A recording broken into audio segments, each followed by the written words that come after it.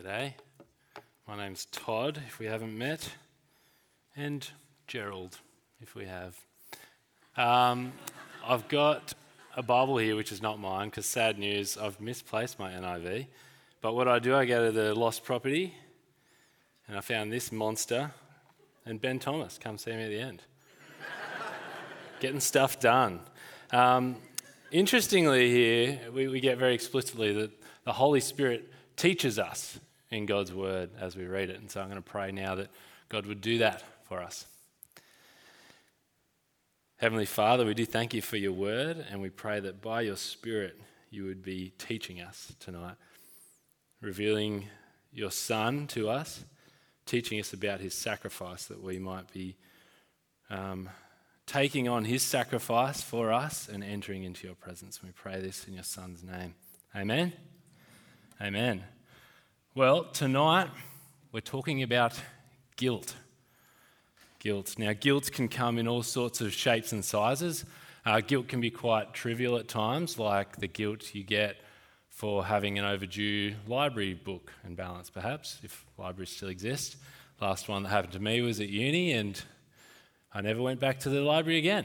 Such was the guilt, right? And maybe it's stopping for only 2 seconds at a stop sign instead of 3. I know you all stop for 3, but sometimes I do 2 seconds. Sometimes it is trivial and it impacts your life in some way, but often just for a split second. But more often than not, guilt can be a deep and dark and horrible feeling, can't it? It churns the stomach, makes you feel sick. It's the kind that springs up from a deep hurt or a deep regret or a sense of shame about something. Have you ever experienced this kind of guilt? Now, guilt and innocence is a strange thing in our society today. We don't typically respond well to being told that we're guilty or done something wrong by someone out there. So how many of us have written back to the Revenue State Department to say, no, that parking ticket was wrong?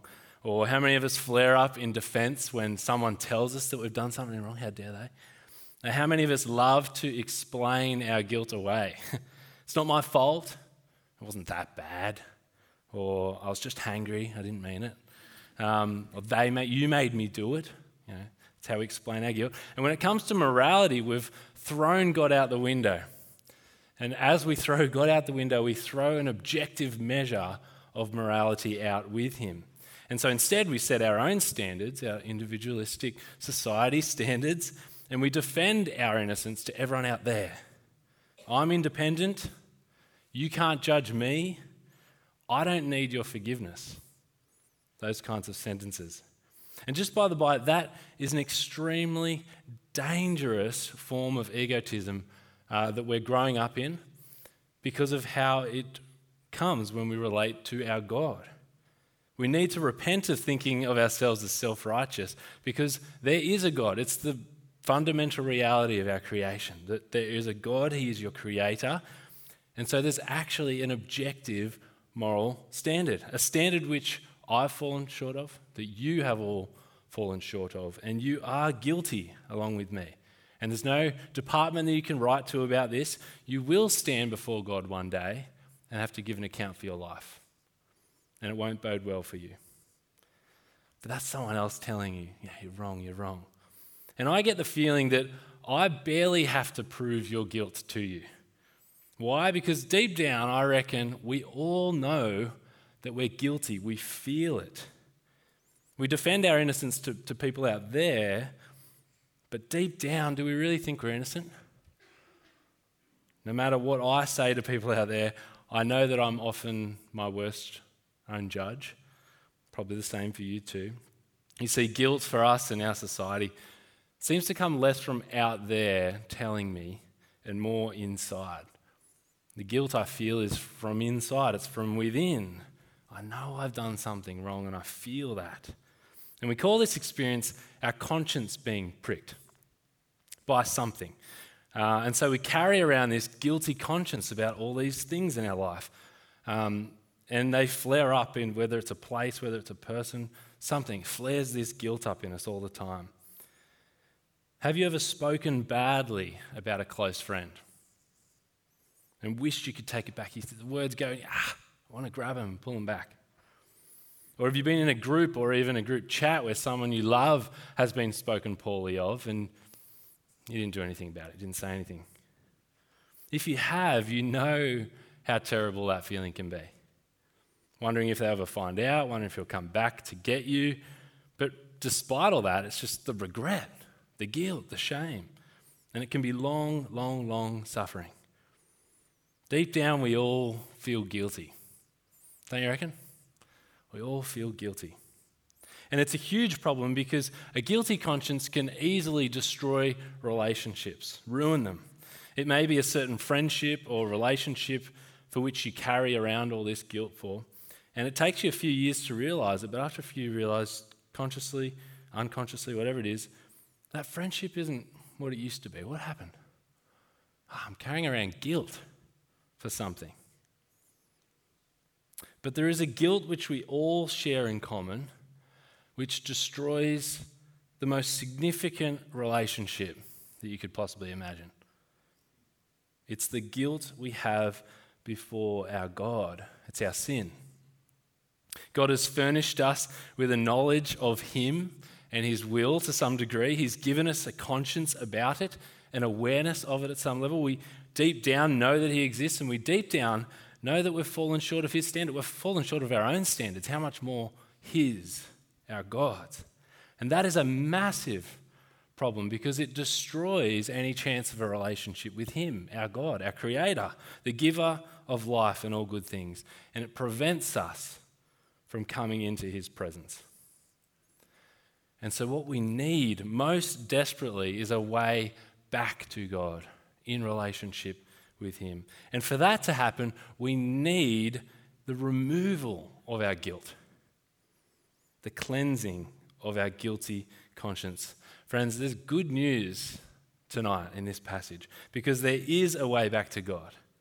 There is a way to have your guilt removed and your conscience cleansed. Wouldn't that be awesome? To you, if you don't call yourself a Christian, that is, you're not a follower of Jesus, bring your guilt out tonight. Bring it to God tonight. Have ears open to hearing the right way to have it washed away and taken away. And if you call yourself a Christian, but you find it hard to be around Christians, hard to be around your Christian friends, hard to show up here at church regularly, perhaps you have a sense of guilt as you even approach this place or the relationships here. You hang your head down on the way in. I had an old mate of mine used to joke, he wore a cap to church and he pulled it right down, one of the really bent over ones, right down, all the way down. He'd come into church late, sit up the back, arms crossed. He was hiding from God, he said. I'm hiding from God because I'm afraid that if He sees me here, He'll strike me down dead on the spot. If you feel inadequate like that, if you notice that you bounce in and out of church life, unable to stick, if you find it hard to open your Bible each day and pray to God, if you feel like a phony when you serve each week, if you can't open your mouth and praise God during singing, if you carry around with you a heavy heart and a downcast soul, these may be evidences that your conscience isn't clear, that it's guilty. And it may be time to see that you've been going about cleaning it in the wrong way. Do you want that conscience cleared, that guilt removed, that burden lifted? You betcha. And so listen up. The good news is that there is a way to be brought back to God, but there is a right way and there is a wrong way. And the Holy Spirit really wants us to see this, that there's a right way and a wrong way. And the author of Hebrews, along with the Spirit, really wants us to draw near to God the right way. This one, I think it was.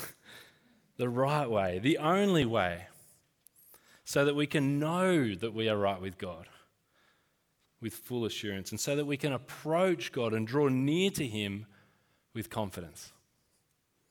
And so chapter 9, have it open there with you, because the author starts with the wrong way to God. And he teaches us this by a history lesson. through the Old Testament religious practices, particularly the sacrificial system. And at the end of it, he concludes this sentence. It's a bit of a mouthful, so I'm going to slow down. It's there for you to read. The old covenant sacrifices cannot bring people into God's presence because they are not able to clear people's consciences. That's a big sentence conclusion, and he draws it at the end of the first section of verses that you might see there, 1 to 10. So take a look at verse 8. The Holy Spirit was showing by this, that is the old covenant sacrifices, we'll come to that the way into the most holy place, that is God's presence, has not yet been disclosed. Why? Halfway through verse 9, because the gifts and sacrifices being offered were not able to clear the conscience of the worshipper. And so here's the summary again. The old covenant sacrifices cannot bring people into God's presence because they were not able to clear people's consciences. That's a conclusion, but let's start back at the top of the chapter and see how he gets there. From verses 1 to 5, we get him talking about the tabernacle. And a few weeks ago, we're reminded that the tabernacle is the portable place that represented God's presence among his people, the Israelites. The Israelites were moving around the desert and they took this tent with them. Must have taken a long time to set up.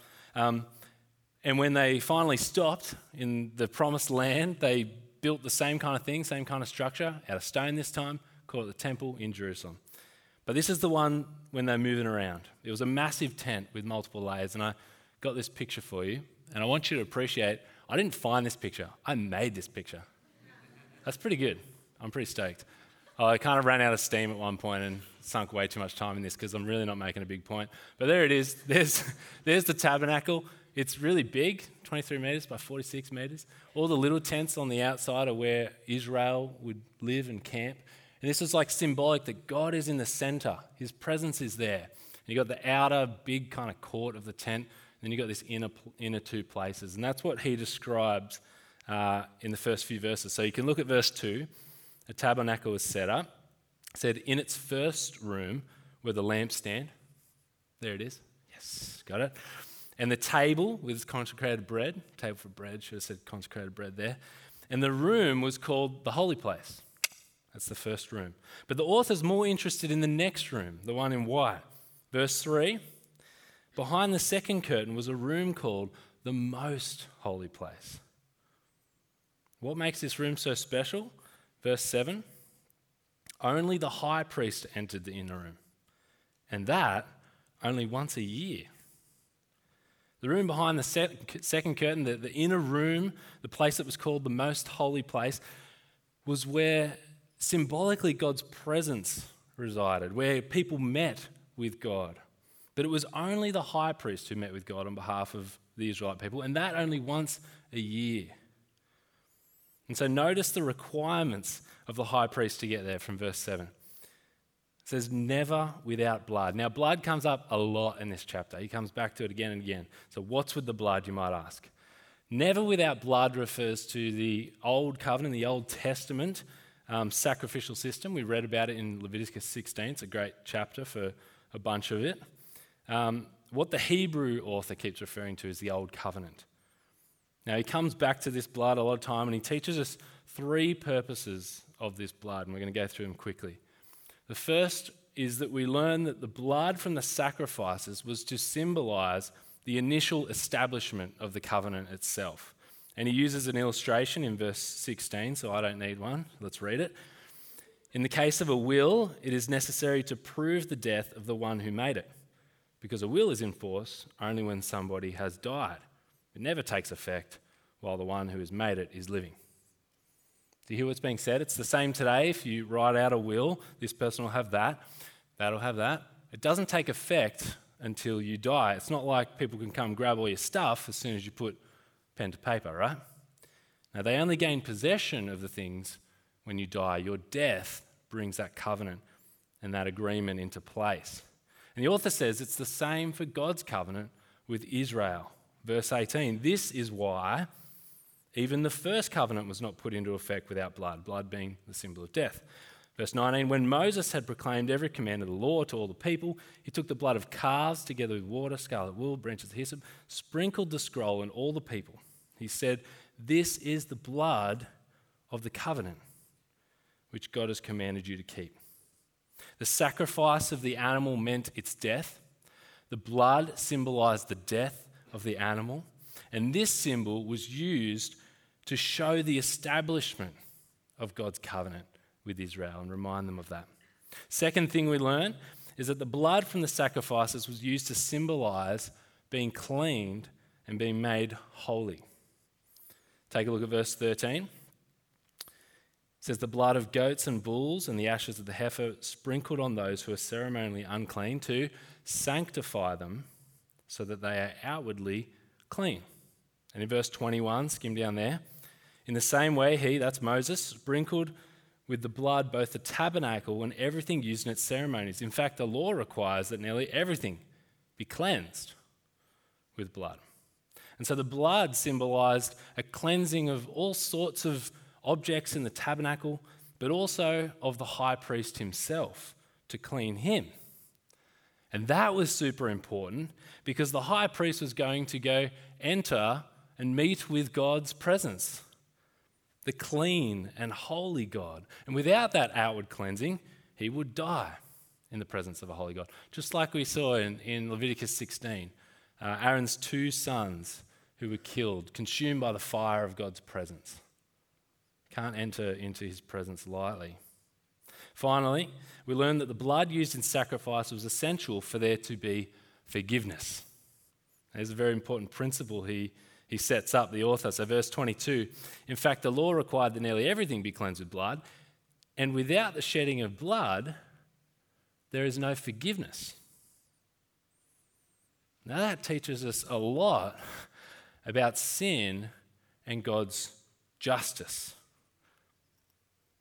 When God established a covenant with his people, Israel, it came with a law and a rule. The law, the Ten Commandments, obey these things. And the rule was if you obeyed, you'd be blessed by God, and if you disobeyed, you'd be punished by God. The punishment for sin since the Garden of Eden, Genesis 3, is ultimately death. And because of God's justice and the covenant that he set up, he cannot leave that punishment unpaid. He couldn't simply forgive without transgressing his own justice, his own covenant. There had to be blood. But do you see the problem? Because there must be death if God is able to forgive justly. But if everyone who is guilty of sin pays the death penalty, who is there left to forgive? No one. We have a problem. And so to meet this problem, God provided a way for Israel to pay this punishment, death, by killing an animal instead of facing death themselves. They'd kill this animal, take its blood, which represented its death, sprinkle it on themselves as well as many other things, so that the death of the animal covered them, so that they could receive forgiveness. But it wasn't a long-lasting forgiveness, was it? They had to do this a bunch, again and again, says the author of Hebrews, year after year, the same rituals to seek temporary forgiveness of sins. Now, what do we learn from all of this so far? First, God is holy and people are sinful. The very shape of the tabernacle, the way it was set up, the careful requirements to meet with God are all an illustration to show us how unapproachable God is in his holiness, how perfect he is. Unapproachable because we are so not perfect. Which means, second, we need God to take the lead on how we are to approach him. Now, we can all too easily forget who we are, forget who God is, and think to ourselves that we can make up the rules of engagement. I'll come to God when I want, how I want, not the other way around. I heard this one this morning, so I'll take this from Jez. Thank you, Jez. But it's like, imagine approaching King Charles. We have a king now. Amazing. And you're like, I think we kind of all feel like we could just rock up there and say g'day, because we don't have a great idea of authority, right? So we'd rock up, we'd get on a plane, head over to London, get to the gates. They'd let us through, of course. We'd go into the court and then upstairs into, I'm losing the name, I'm delaying, not castle, but palace. Palace? Right on. They're all magical words, aren't they? And then we'd waltz in and we'd sit down, we'd chuck, and we'd crack open a beer and be like, cool. But if we actually tried it, what would happen? Wouldn't go so well. We wouldn't even get past the gate. We wouldn't even get past the guy standing in front of the gate. We can't just dictate the way we relate to the king. How much more can we not just do and dictate the way we relate to God? He has set it up. And this sacrificial system of the Old Covenant is a chilling reminder that relating to the God of the universe is no joke and no game. It's on his terms. Thirdly, this system gives us a great window into the very heart of our God. This God, our God, desires to forgive and wants people to approach him and draw near. I don't know if that fits your picture of God. He is completely free. He doesn't need us in the way that we need him. He doesn't need us at all. We need him for everything, for life, breath, for everything. And add to this our outright rejection of him. He doesn't need us, and we reject him and ridicule him. And yet, he goes to all this effort to set up a system to forgive his people, to draw them as near as possible, while satisfying the justice of his law. Now that's quite something if you think about it. And I hope at that point, if we keep thinking about it, you realise the amazing news of the gospel. Without spoiling the rest of the chapter, how much more do we know of God's desire to bring people to himself, that people would draw near, that he'd love to give forgiveness, than giving up his only son? That's really quite something. Now, we could continue reflecting on what we've seen so far, but we must move on because, above all, the author wants us to teach us one thing in particular. Do you remember? That all of these old covenant sacrifices cannot bring you into the presence of God because they're not able to clear people's consciences. The repetition of this practice over and over again, year after year, was all an illustration given to us by the Holy Spirit to teach us that the way to God is hidden because of people's guilty consciences. Verse 10 says, they are only a matter of food and drink and various ceremonial washes, external regulations, applying until the time of the new order. External, which the end of verse 13 tells us, only gives an outward clean. Not what is required, which is an inward clean of the conscience before God. And so around and round they went, year after year, stuck. God's people were stuck, able to relate to him in part, in a shadowy kind of way, but ultimately stuck in their sin, which barred them from living in God's presence. Now, before we move on from the wrong way to the right way to approach God, it's worth noting that the Old Covenant sacrificial system was religion's best possible foot forward to gain access to God, the best possible chance. The system was designed by God himself. You see, it isn't just the old covenant sacrifices which can't bring us to God. That principle is universal. Are you anti-religion? Is religion holding our world back? Great. So is God. He is anti-religion. This is anti-religious teaching. The gospel is an anti-religion because any religious sacrifices, ready? Here's a bunch of them. Moral behavior, behaving a certain way. Prayer, giving, serving, singing. There's a famous Pentecostal leader who said, we're going to praise our way into the presence of God. Baptism, communion, penance, marriage, death, believe it or not, festivals, feasts, trances, meditation, art, dance, pilgrimages to holy places, prophecy, speaking in tongues, fasting.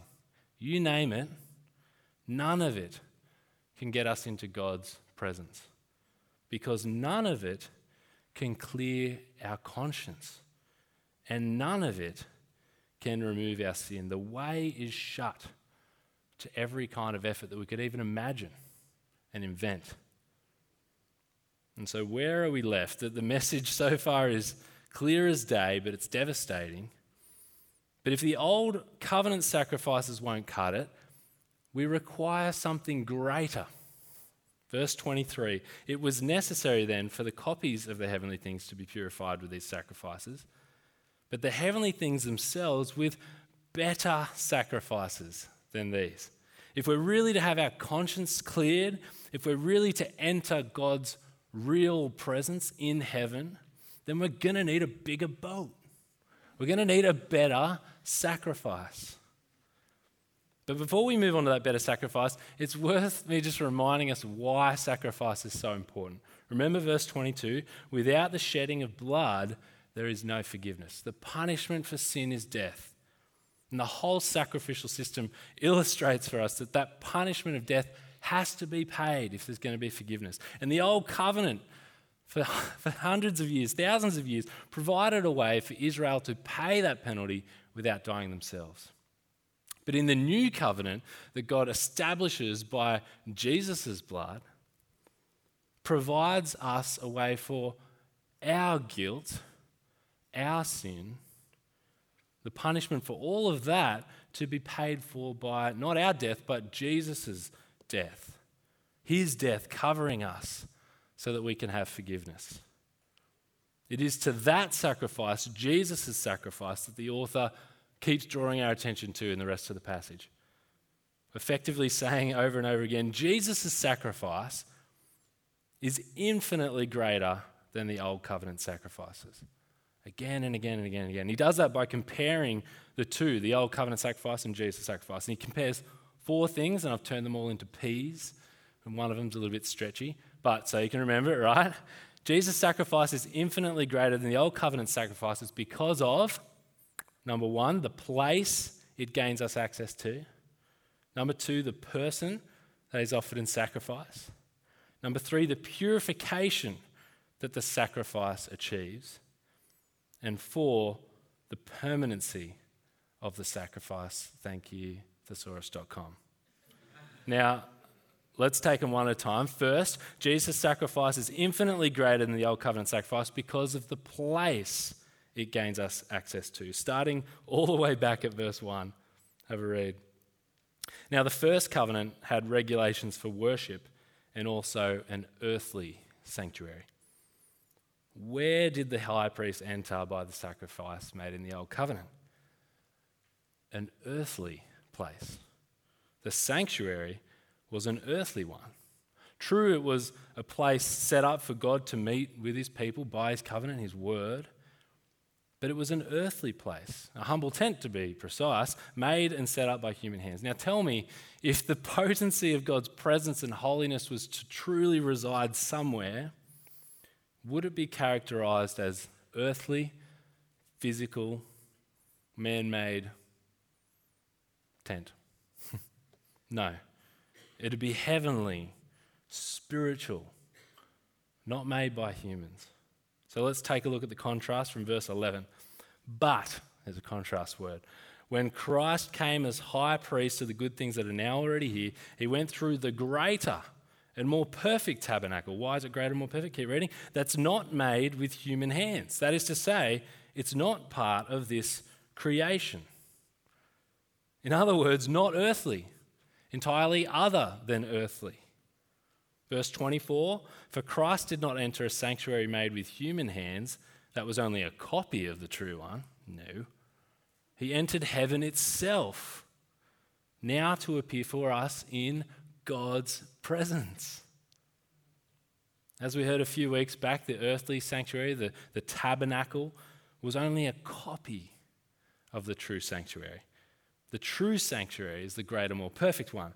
And Jesus, our high priest, because of his sacrifice, went into that one, heaven itself, to appear before God's presence truly.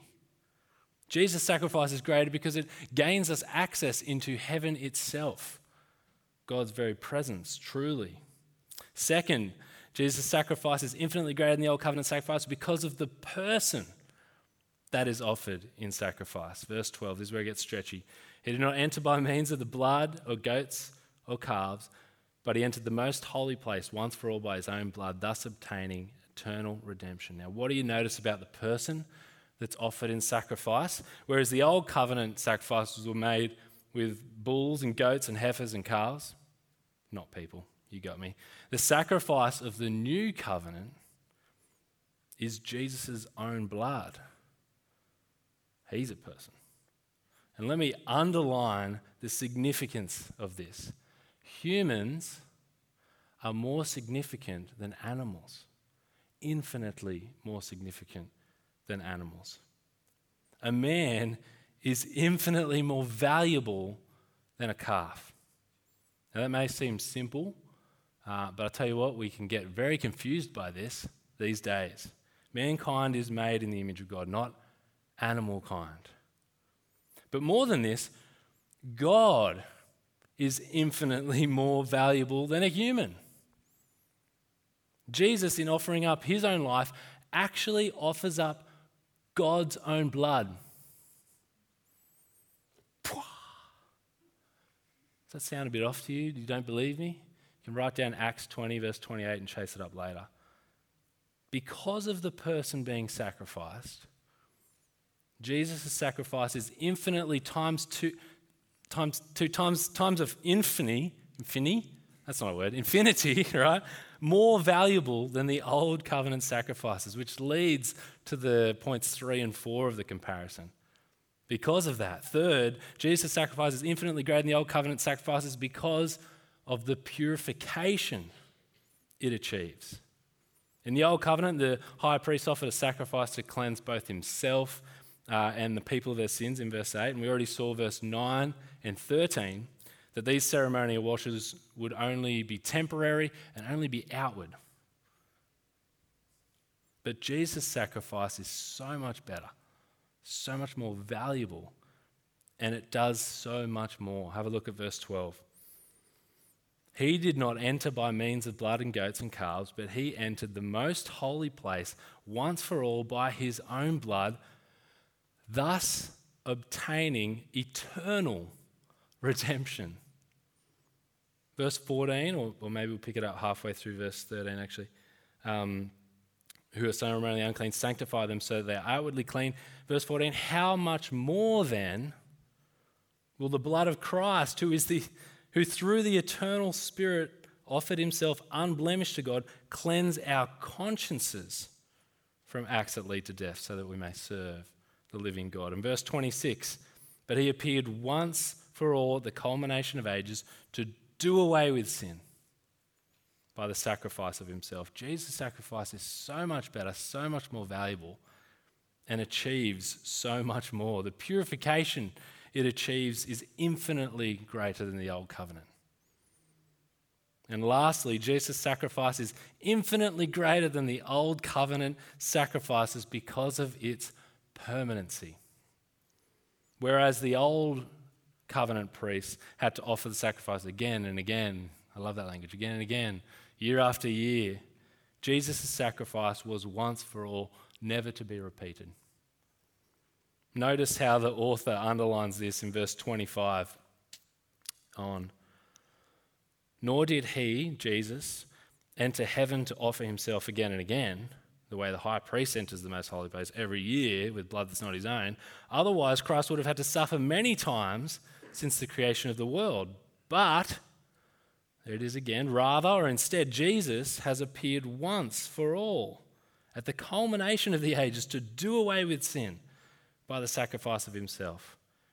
Verse 27, just as people are destined to die once and after that to face judgment, so Christ was sacrificed once to take away the sins of many. Now, friends, this is great news. Jesus' sacrifice was his life for yours. His death instead of your death. His sacrifice was once for all, to do away with sin. That is to completely cleanse us of sin. Past sin that we have huge regret and guilt and shame about, gone. The sin that we do every single day in the present, gone. The sin that we haven't even committed yet in the future, gone. Once and for all, one and done. There is no sin left outstanding. He died once, which means he's gained us a clear conscience and access into heaven itself, into the very presence of God. To draw near to God, to enter his throne room with confidence. Only Jesus' sacrifice can cleanse our conscience and draw us into God's presence. Only Jesus' sacrifice. We can only draw near to God because of Jesus' sacrifice. I cannot stress this enough, because somehow some of you are going to go home thinking, I reckon this other thing could do it. No.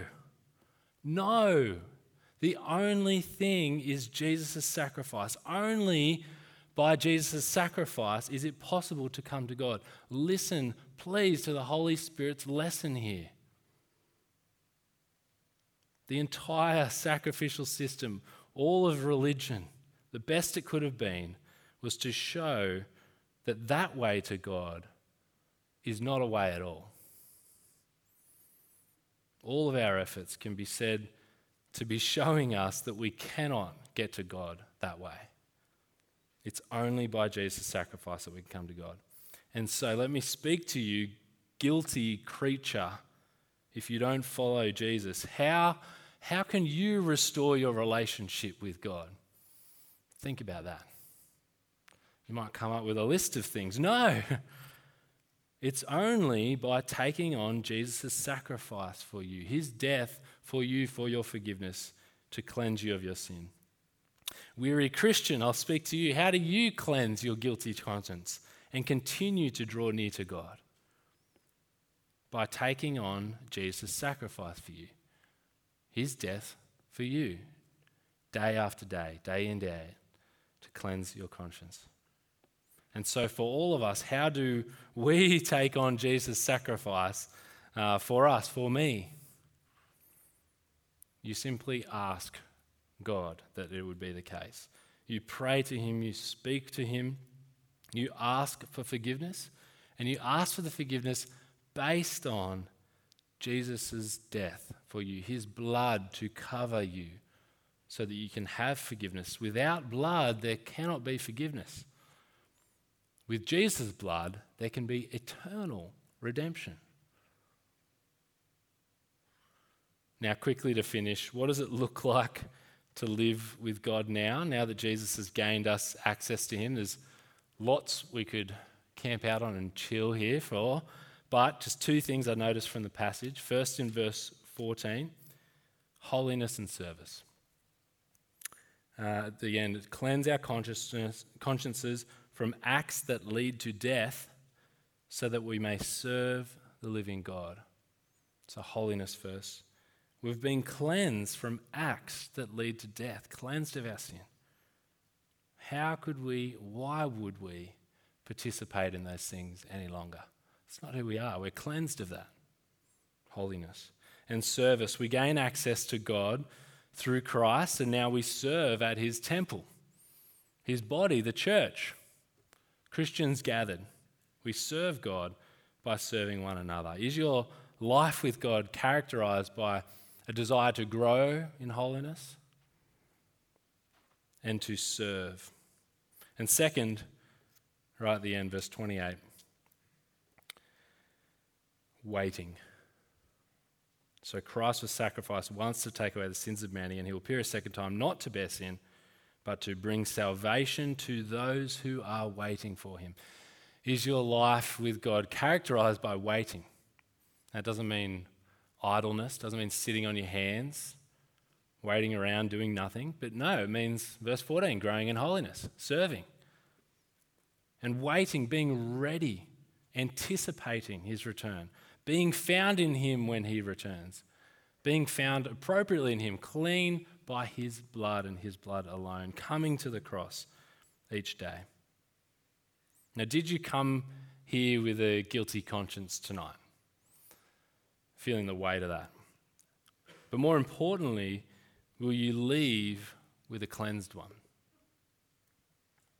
Only Jesus' sacrifice once for all can wash your sin away. Only Jesus' sacrifice once for all can cleanse your conscience. Only Jesus' sacrifice once for all can bring you to God.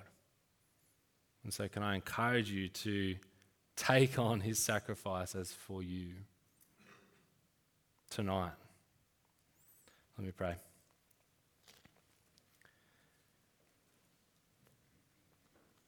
Heavenly Father, we do thank you for the love that you've shown and the window that you've given us into your desires to forgive and to draw us near. We thank you, most importantly, for your sacrifice of your Son, that you would love a wayward world so much as to send him that we might have eternal life through him. Please help each and every one of us to rely on his death, his blood, to gain access to you and not our own efforts. And we pray all of this in his name. Amen? Amen.